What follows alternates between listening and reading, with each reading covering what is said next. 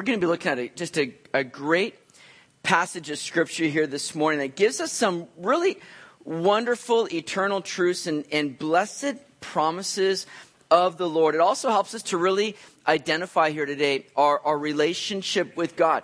And to do that, Jesus used a very common and practical picture of his day, and that was of a shepherd and a sheep. So while we stand together, let's read these first few verses. John chapter 10. Let's stand for the reading of God's word here this morning. It tells us in John 10, verse 1, "Most assuredly I say to you, he who does not enter the sheepfold by the door, but climbs up some other way, the same is a thief and a robber. But he who enters by the door is the shepherd of the sheep. To him the doorkeeper opens, and the sheep hear his voice, and he calls his own sheep by name and leads them out. And when he brings out his own sheep, he goes before them, and the sheep follow him, for they know his voice. Yet they will by no means follow a stranger, but will flee from him, for they do not know the voice of strangers." Jesus used this illustration, but they did not understand the things which he spoke to them. So Lord, I pray that as we get into your word here this morning, as we look at these wonderful truths that you have for us, and really looking to show and reveal the relationship we have with you as a sheep to the shepherd, I pray that you'd give us understanding heart and an understanding mind just to comprehend these things, to receive it, and to be strengthened as a result from it. We ask this in your name, Jesus. Amen. Amen. You may be seated. And so here's what we're going to be looking at as we take this first section in John 10. We're going to be seeing how Jesus gathers his sheep, how Jesus guards his sheep, and then how Jesus gives his life for the sheep. Now, before we dive in, let me just say, again, this is a wonderful way to picture this relationship between Jesus and between those that are his. Now, if we don't give a little clarity here, I think before we get going, you're going to miss a lot of that very fitting depiction that we're looking at here. Because even in their day now, as Jesus starts to talk through and use this kind of language, they're sort of not getting it. They're like, I don't understand what you're talking about here. And I know that most of us don't have much of a shepherding background. I'm sure not many. Has anybody done any sheep herding? Hanson's, I know. All right. But sheep herding a little bit? Yes. Okay. So we got a few people here, but most of us, I'd say sheep. I've maybe in my time, done a little bit of sheep herding, knocked them around a little bit, but not sheep herding. That's something I haven't really had much experience with. All right. Okay. And so this is something that might be very new for you and maybe new for some of you, EWE as well. So in Psalm 23, it's a rough start, isn't it? Now, in Psalm 23, we have, of course, that famous chapter, right? That the Lord is my shepherd. David writing to illustrate and to show this relationship that he has, that God is the shepherd. And they saw shepherd. David was very familiar with shepherding, right? And he saw that a shepherd's role is to care for, to feed the flock, to protect the flock. And David recognized that's what God was doing for him. Psalm 100 verse 3 says, "Know that the Lord, he is God. It is he who has made us and not we ourselves. We are his people and the sheep of his pasture." So right there, even all through the Old Testament, we have this picture of us, the children of God being the sheep of his pasture. So we're called the sheep of his pasture. And to understand how fitting this is, I think we need to quickly just see some characteristics of sheep and maybe get a little bit more understanding why the Word of God would refer to us as sheep. Well, first of all, sheep are wayward, all right? Sheep can wander off and get themselves very lost very quickly. There's no built-in GPS system on a sheep. You can take a dog who can be dropped off halfway across the country from his home, and he will make that trek and find his way back home. A sheep just wanders away from the shepherd. They might get around a little bit of a knoll or a hill, and all of a sudden they find themselves, where am I? How do I get home? They wander and they easily get lost. Does that sound familiar? I love this song, "Come Thou Fount," and how it says, prone to wander, prone to leave the one I love. And how that is, I think, a good picture of us As sheep, how quick we are how prone we are to kind of wander away from the fold, from the place that we know we really need to be. How quick we can wander. Well, secondly, Isaiah 53:6 says that, right? All we like sheep have gone astray. We have turned every one to his own way, and the Lord has laid on him the iniquity of us all. So sheep are wayward. Secondly, sheep are witless. All right? You can say that there are two varieties of sheep, dumb and dumber. All right? That's pretty much sheep. That's what we're looking at by them being witless. They're not the brightest of animals. They're typically not the animals that you see being trained, like in dog shows, going into the circus, or you see them on America's Got Talent. You're like, no, sheep aren't going to be of any help here, right? This is not the animal that we want to be using for that. And again, that can oftentimes be us. Now, you might take offense to that, but how many times have you knowingly done something that you know is not to your profit? Or how many times have you gone against God's word when I know this is the right thing to do, but oh man, and we can tend to be not very bright sometimes when it comes to neglecting God's word and doing that which we know is ultimately going to strengthen us and be to our benefit. How many times does God have to look down at our actions and just be like, oh sheep, there they go again. This comic here kind of illustrates these 2 points here. They're wayward and they're witless. It says, Bo Peep sent me to find you. Good. I was very lost. So do you know how we get home from here? No, I thought you knew. Don't worry. Bo Peep will send someone to find us. That's kind of sheep right there. So sheep are wayward. Sheep are witless. But also sheep are weak. You see, the sheep become very defenseless without their shepherd. Most animals have some kind of way of warding off predators, right? A dog can bite, a cat can scratch, a donkey can kick, a skunk can spray. Even rabbits, they can be fast and they can dodge away from their predators. But a sheep, man, there's not a lot going for the sheep that's going to be able to protect itself on its own, you see? And in like manner, there's not a lot that we're able to do in and of ourselves to protect ourselves from the wiles of our enemy, the devil, or from the influences of the world. We're oftentimes going to become quick prey to those things if we're not relying upon our great shepherd, Jesus Christ, to protect us, to help us, to guard us, to do that work for us that we can't do for ourselves. So the sheep, as you see, becomes a very good and fitting picture of us, of those that are seeking to follow God, follow our great shepherd. So let's take a look at what Jesus is saying to us and what he's ultimately offering to us as his sheep. Look at verse 1 again. Jesus says, most assuredly I say to you, he who does not enter the sheepfold by the door, but climbs up some other way, the same is a thief and a robber. Now, as shepherds were out, tending their flocks by the day, they would have them out in the fields where they could see. But at night, when it got a little dark, when it got a little bit harder to keep track of them, they would bring their flocks into a sheepfold, a pen that was walled up, that would have an opening there as a door. And so the shepherds would bring their sheep in at night, and they would be in the safe confines of a sheepfold through the night. The shepherd was able to get some rest. Oftentimes they'd have a doorkeeper there. A man that was hired to watch the sheep while they were in the fold through the night there. And oftentimes multiple shepherds would bring their sheep into one of these folds, one of these sheepfolds. So there would be different flocks there, all right, under different shepherds that would all be mixed together in the sheepfold here.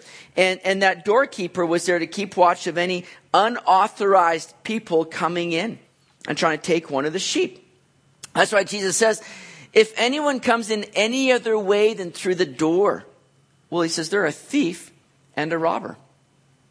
Now, a thief comes in, he takes things that aren't his. A robber comes in and he does it in a much more kind of, violent way. All right. Now, the thief and the robber, they don't have the proper credentials as a shepherd. They come in, they're trying to take something that's not theirs. They're not the shepherd. They don't have the right credentials for that. That is what often happened as thieves would they would climb up over the wall of one of these sheep pens. They would slaughter sheep and throw back over and take what wasn't theirs. And the doorkeeper had to be alert, had to be aware. Now, keep in mind here again that this message that Jesus is sharing right now is going out after we saw the mistreatment of the man in chapter 9 that was born blind. We're seeing this kind of following right after this account in John chapter 9.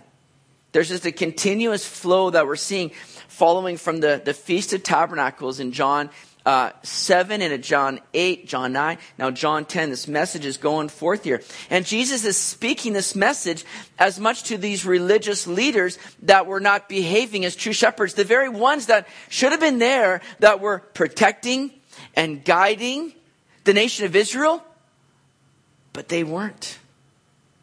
They were in it for themselves. They weren't coming in through the door of the pen, which is speaking of God's appointed way. Jesus is going to later proclaim in John 10 verse 7 that he is indeed the door even. He's the very door of the entrance here into this fold. But these religious leaders thought they were the authorized ones to give the orders to lead the sheep. They were the ones because they were appointed into this office. And so they were using the office for their own personal gain. Not for the protection, the care of the sheep. They were in it for themselves. They didn't come through the proper means. Jesus, however, he fulfilled all the prophecies of Old Testament scripture. He's the one that came as the very anointed of God. He comes in with the right credentials. Nobody else could say that they've done that. So Jesus is confronting them on this truth here, that they've not entered through the right means. And in fact, they've only caused more harm than they have any good. See, these Pharisees, what they were doing is they were leading people in religion rather than in relationship. They were taking people into legalism rather than in love, in false doctrine rather than in faith and discipline. These Pharisees showed themselves to be jumping into the pen only to steal that which wasn't really theirs and seeking to do so by harm. Think about this with the man that was born blind. Because it's a great picture. I think that's why Jesus gives this illustration in this message right now to really illustrate what's just going on with this man that was born blind and the treatment he had, because the Pharisees invite him in and they start questioning. How'd you have your eyes open up? Who was the one that did this? And they're freaking out because all this was done on the Sabbath. This is breaking their traditions, their interpretations of the law. And so they start questioning this man. Instead, the Pharisees, they began to just, rail upon this man. They began to abuse this man in a sense, verbally and put him down. They were robbing this man of enjoying this great miracle and enjoying sight for the first time in his whole life. And they were just bringing him into further burden and distraction, and it was robbing him. Ultimately, that's what these Pharisees were doing. So Jesus goes on to say in verse 2, listen, he who enters by the door, he's the shepherd of the sheep. To him the doorkeeper opens and the sheep hear his voice, and he calls his own sheep by name and leads them out. And when he brings out his own sheep, he goes before them, and the sheep follow him, for they know his voice. Now, Jesus says here, the person that comes through the door is showing himself to be the rightful shepherd of the sheep. He's got nothing to hide, you see. And the doorkeeper, well, he's going to recognize the shepherd, the true shepherd. There's relationship here. Now, in relationship to Jesus, many see John the Baptist as being, in this illustration, the doorkeeper, the one that recognizes the shepherd, invites him in. He was kind of paving the way, in a sense. So John the Baptist could be a fitting picture of that. But here the doorkeeper recognizes the shepherd. And the sheep also recognize the shepherd. Notice it says that the shepherd calls his own sheep. Now, like I said, this is interesting because at night in these sheepfolds, there would be multiple flocks that would be gathered together. So how does a shepherd come in and start gathering all of his sheep? How do you start? Like I say, I have no authority on shepherding, but sheep look much the same to me, right? I can't tell apart sheep from one another. So how does a shepherd come in? And Because the sheep know his voice. And the shepherd knows the sheep. He calls out to them. You see, that shepherd, though there's a multiple flock going on in that sheepfold, the shepherd walks in through the door. The doorkeeper lets in the rightful shepherd, right? And the sheep are going to respond to their shepherd. The shepherd would oftentimes have a certain call that they would give, and he'd sound that call and the sheep would respond. Or they might even have the sheep named. Just as we would name our pets and we call our pets and they come running. The shepherd would have the names and he'd call out names, or he'd have a special call, and the sheep would respond. They would recognize their voice. So the picture here is of Jesus coming, calling out to a sheep in a pen of multiple sheep, and the sheep responding. How cool is that? See, the picture for us is so wonderful because it illustrates that we have a wonderful shepherd who knows us, and he knows us by name, and he cares for us, and he leads us out. It says that the shepherd will lead them out. And our shepherd does so very gently, very lovingly. See, a lot of animals have to be driven. Keeping them on track, on task, they have to be driven. But sheep are led. The shepherd goes before them, and the sheep just simply follow. Isn't this what Jesus said as he called his disciples? He just simply said those words, "Follow me." And I love that because Jesus was going to go before. He was going to lead the way. He was going to show the way. He's not driving sheep saying, "Hey, I need you to do this. Do it this way. Oh, you're getting off track." Whack. He's not doing that. He's leading. He says, "Simply follow me." And it says we follow that we're going to be blessed. In that following, that we're going to find ourselves protected. He goes before us. He does it all. He removes all obstacles, potential danger. He keeps us safe and at peace. Following our shepherd is indeed a blessing. Now, that was quite the opposite of what Israel was experiencing with their religious leaders. Because the religious leaders were oftentimes very harsh, intimidating, and threatening.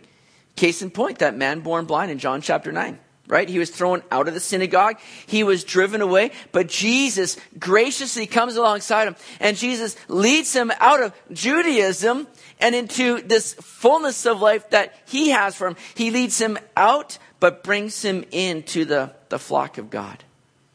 What a great picture that is. Look at verse 5.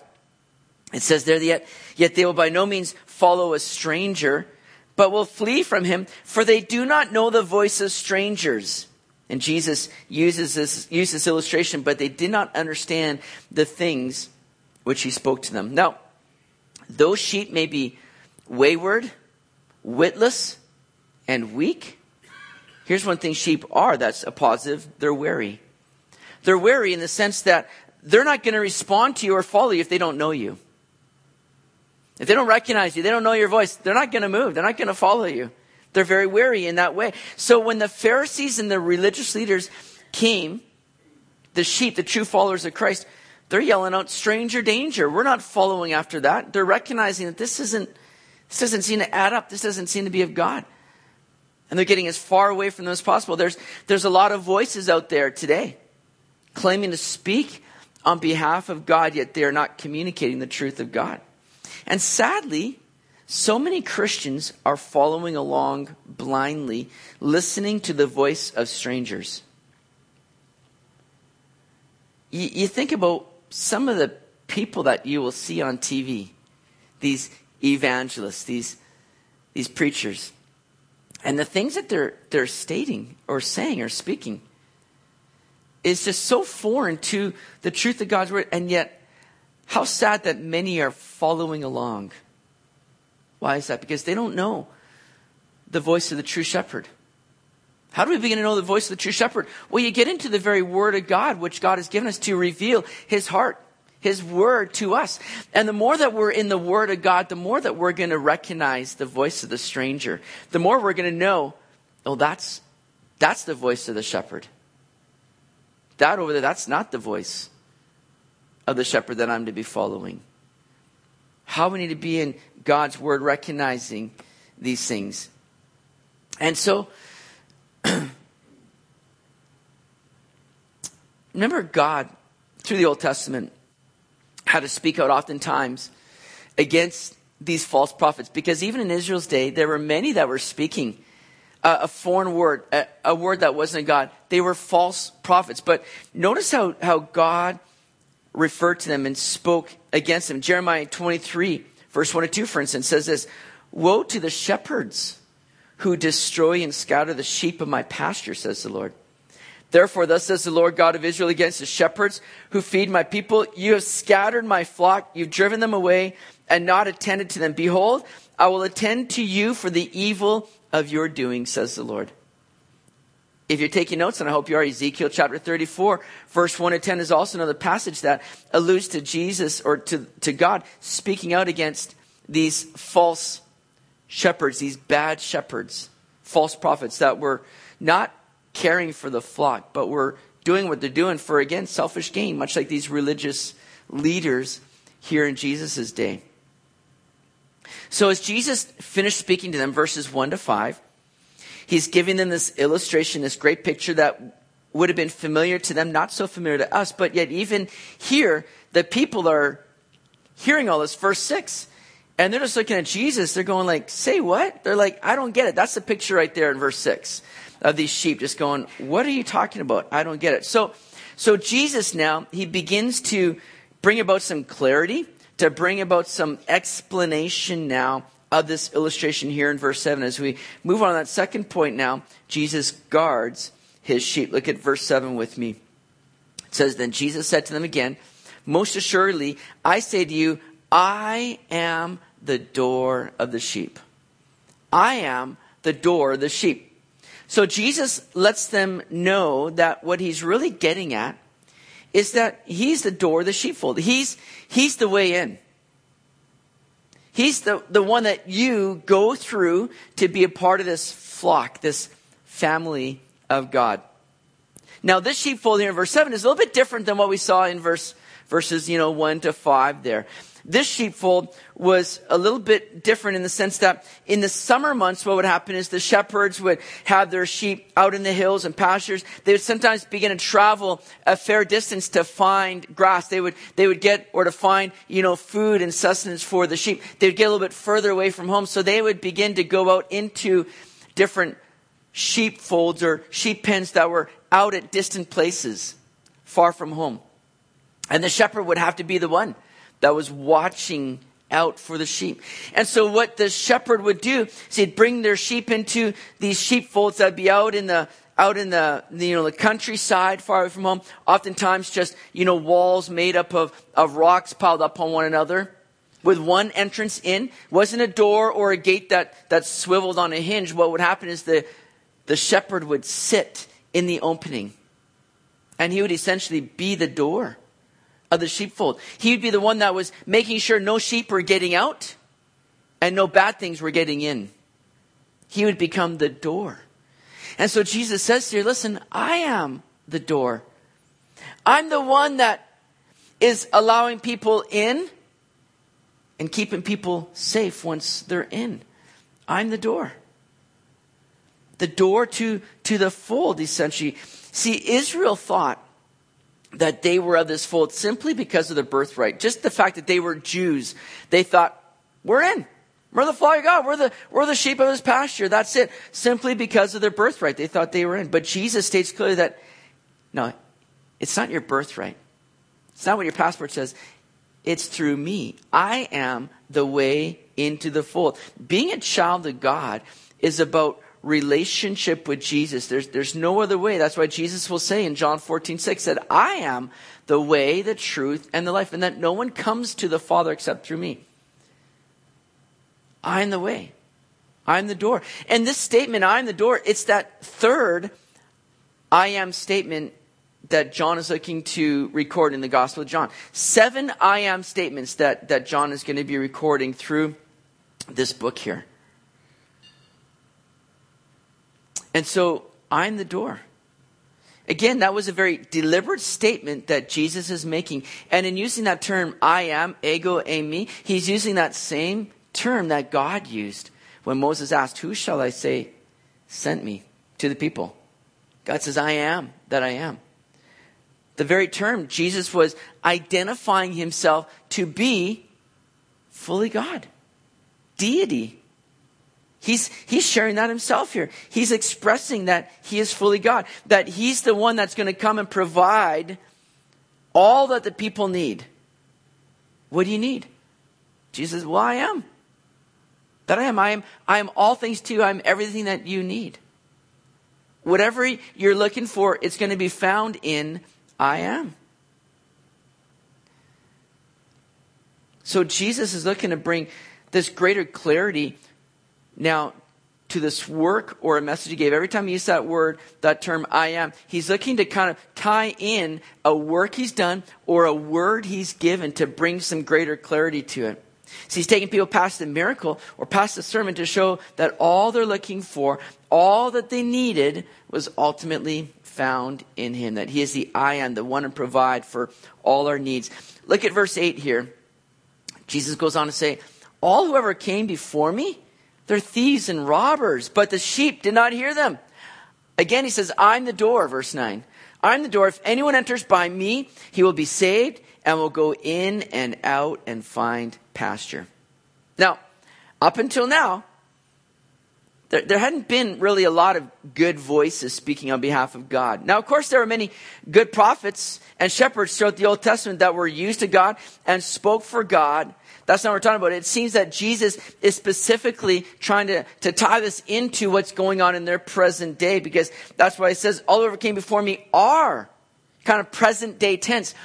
They are thieves and robbers. In other words, speaking to these religious leaders. That's who he's got in mind here. That's why it says they are thieves and robbers, present tense, rather than they were thieves and robbers. And so these people, kind of these false shepherds in a sense, they've been keeping people away from the real truth, from the real work of God. They've not represented God rightly. But those who are sheep, those that are truly following God, they're not going to listen to them. They know they're false. That's why when Jesus came, there were many that were drawn to him. Because with Jesus, suddenly they see somebody that's genuine, that's caring, that's compassionate, that's not doing what he's doing for himself. He came very sacrificially laying his life down, as we will see. But they didn't see that with the religious leaders. The religious leaders were like, don't do as I do, do as I say, right? Don't follow my example, just follow what I'm telling you to do. And they were very, very selfishly motivated and driven. But with Jesus, it was the complete opposite. So they start realizing there's something different and genuine here with Jesus, unlike what we see with the religious leaders. So Jesus says there in verse 9 again, I am the door. The only way in to enter this safe pasture and care is through Jesus. He's the answer. He's the way by which we come into the family of God, where we're saved and now where we enjoy good pasture. You see, we're not just saved from something, which is sin, but we are saved to something, and that's life and care and blessing in Jesus. Aren't you glad for that? Jesus doesn't just say, okay, I've saved you from something, now just try to stay out of trouble and leave me alone. No, he saved us from something, but he saves us to something. He brings us into something even greater than what we've ever experienced before. See, we're given the joy of walking with Jesus and living life in Jesus. That means that we're not just spending all of our time in the safe confines of the sheepfold. Notice Jesus says, you will go in and out.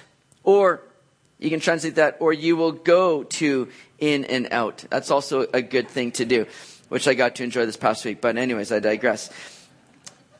In other words here, we go in and enjoy relationship with Jesus. We graze in safety, but we also go out to share that with others. Notice how Jesus refers to that. He will be saved. He will go in and out and find pasture. You see, the Christian life, my friends, is not just finding salvation and now coming in and just feeding and getting fat. The Christian life is about coming and going. You can tie that into the church. Where we come to church, we get fed, we get encouraged, but here's our mission. We need to go out to the world. We need to take what we're learning, what we're discovering, what we're experiencing with Jesus, and we want to take that out. We want to begin to share that with other people. You see, if we're not doing that, we're not exercising these things that we're taking in, guess what's going to happen? You're going to get a little bit lethargic, a little bit, just kind of heavy weighed down. Oh, you'll feel good, but you'll start to feel like, oh man, I need to do something with this now. This is kind of weighing me down. How we need to be getting busy in the work of the Lord, sharing the truth of Jesus, the love of Jesus with the dying world around us. Oh, I pray that the Lord would stir our hearts and motivate us just by love and compassion for the lost.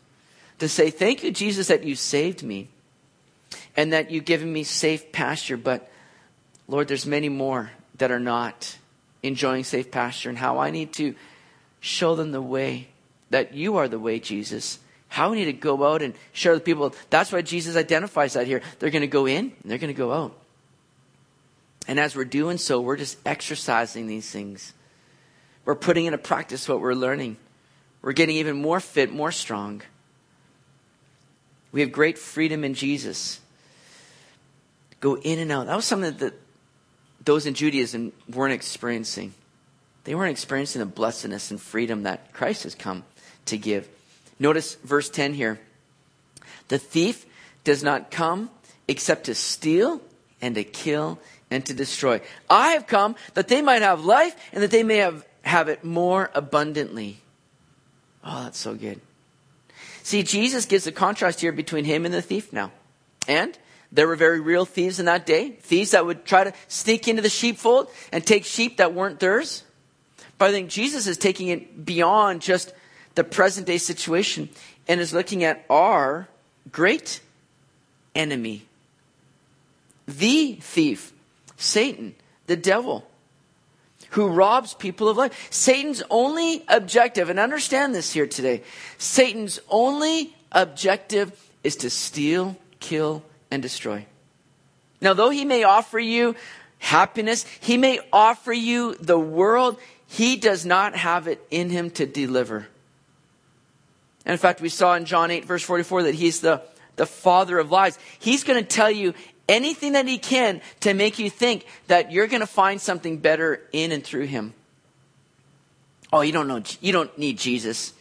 You don't need the church, man. You can have all this right here in the world through this job, through that activity. And he will promise you the world, but he cannot deliver. Because his only objective, the only thing that Satan can and does do, is his desires to steal, kill, and destroy.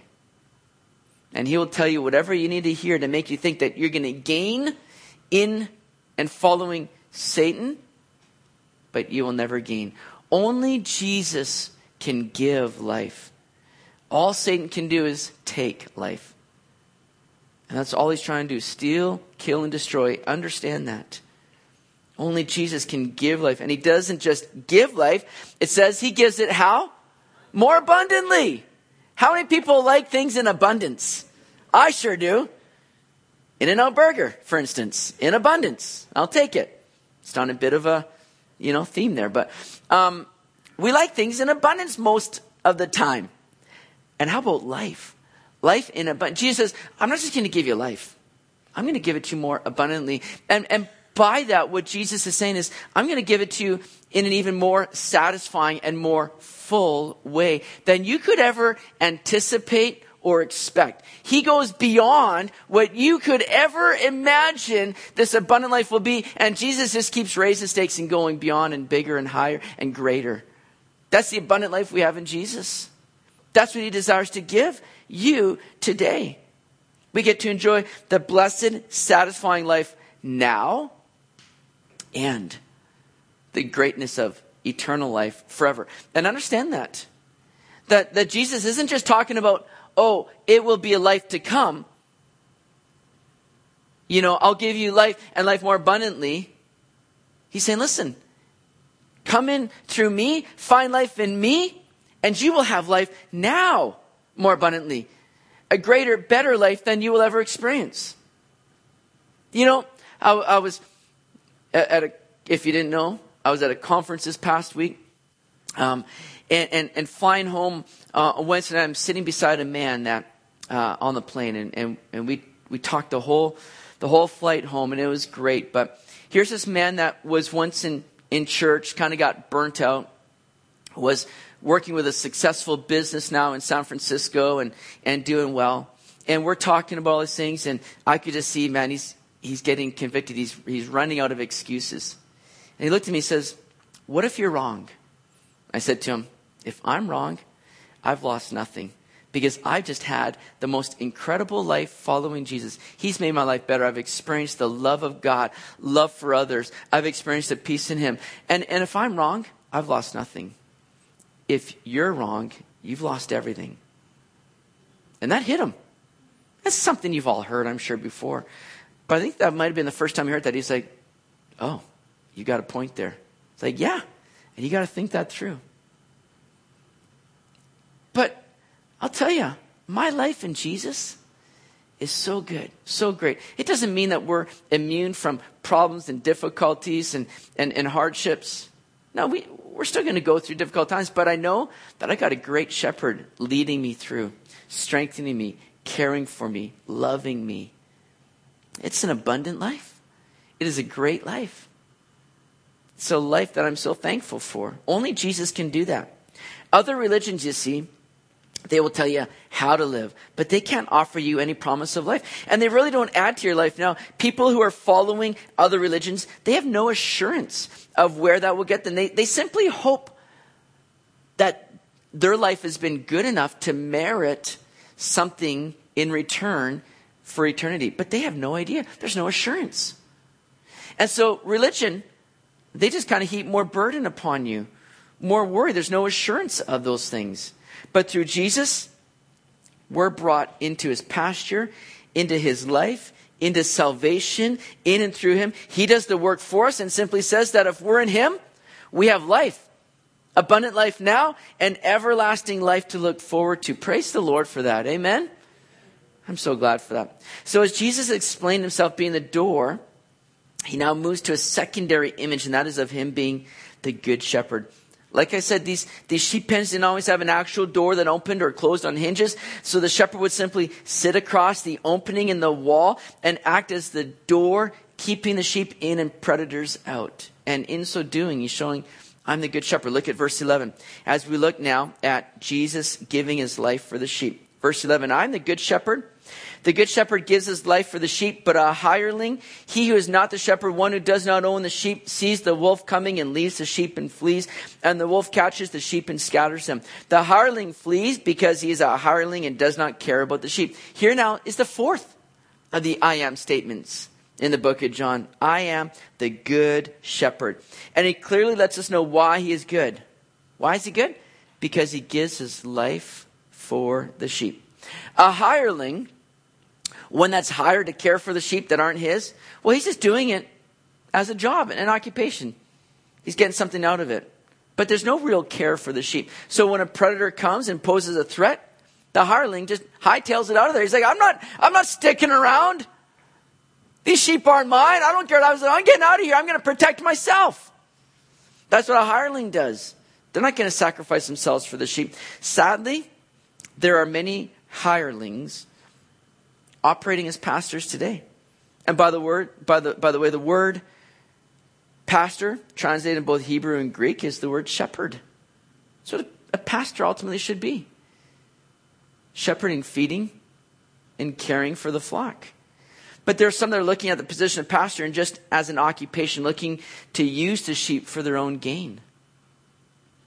It's a sad place to be, both for the sheep and for the shepherd.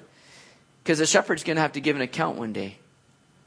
And that's what puts a lot of fear into me, knowing that God's entrusted me with his people. And we're ultimately just all sheep together looking to the good shepherd, our great shepherd. And I'm going to have to give an account to him one day. And that puts a lot of fear. And I pray that you'll be praying for me to be a shepherd that honors the Lord, that carries out his work, that cares for the flock, feeding the flock faithfully.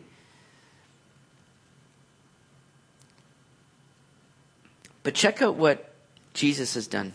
Look at verse 14.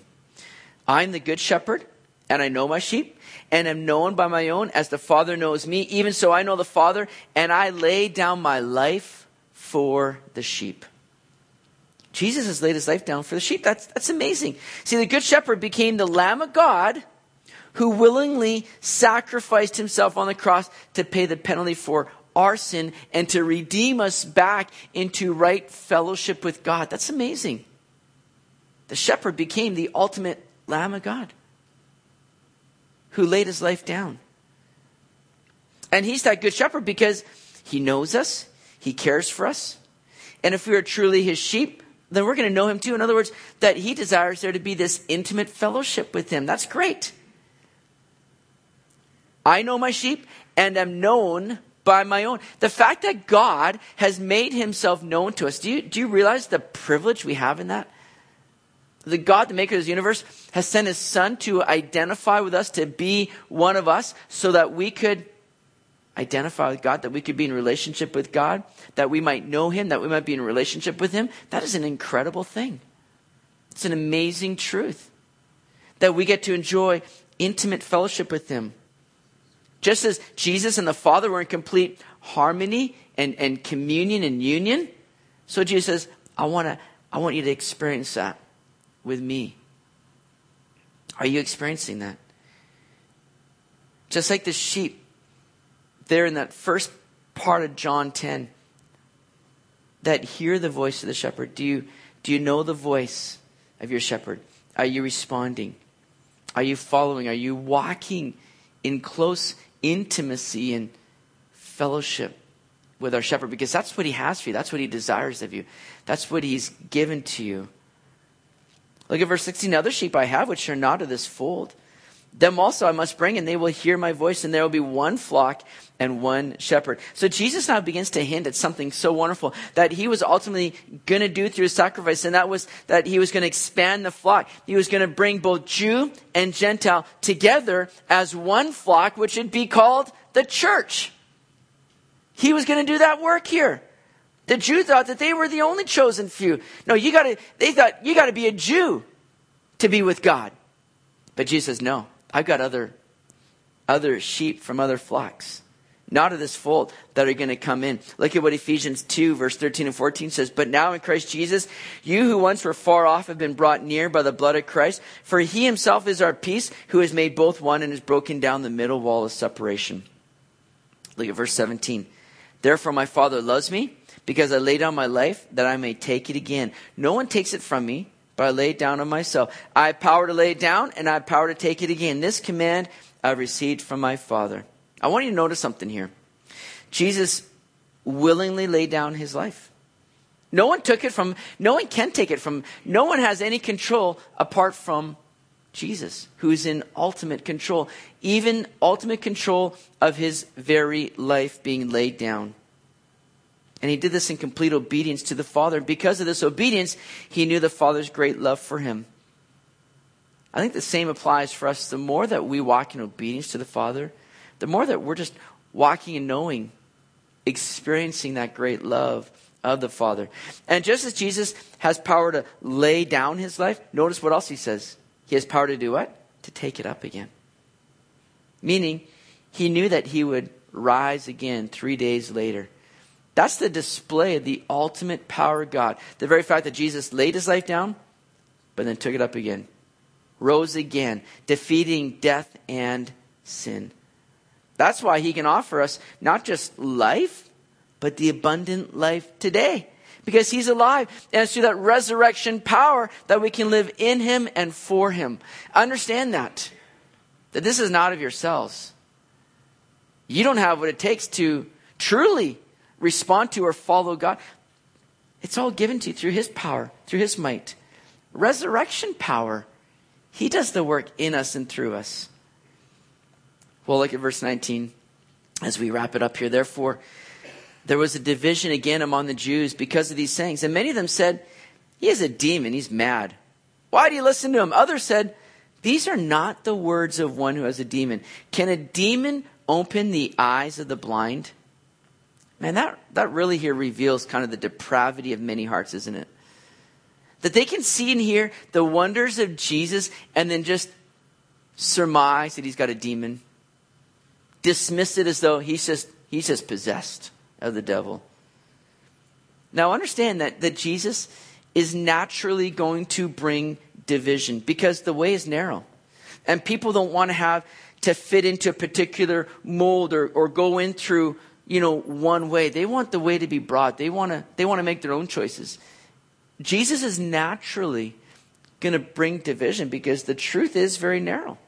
Yet they fail to see that in Jesus is the most freeing and blessed way that you will ever experience life and know life. Jesus says, come through me and you will experience abundant life. Greener pastures than you've ever experienced before. A door, indeed, either provides the way in for people or it keeps people out. Which side are you going to be on today? Have you walked in through the door, through Jesus Christ? Have you entered into the life that he has for you? What's holding you back? I'm going to invite the worship team to come up, and we're going to just close with a response time before the Lord and worship and in prayer. Just taking these things to heart. Here's a couple things that we can just take to heart here. We've seen, first of all, that Jesus is the door. He's the door. Have you made your way to him and entered in through him? Because he's invited all. This isn't for a select few. He's invited all. And it costs nothing. There's no tolls on this door. There's no hoops to jump through.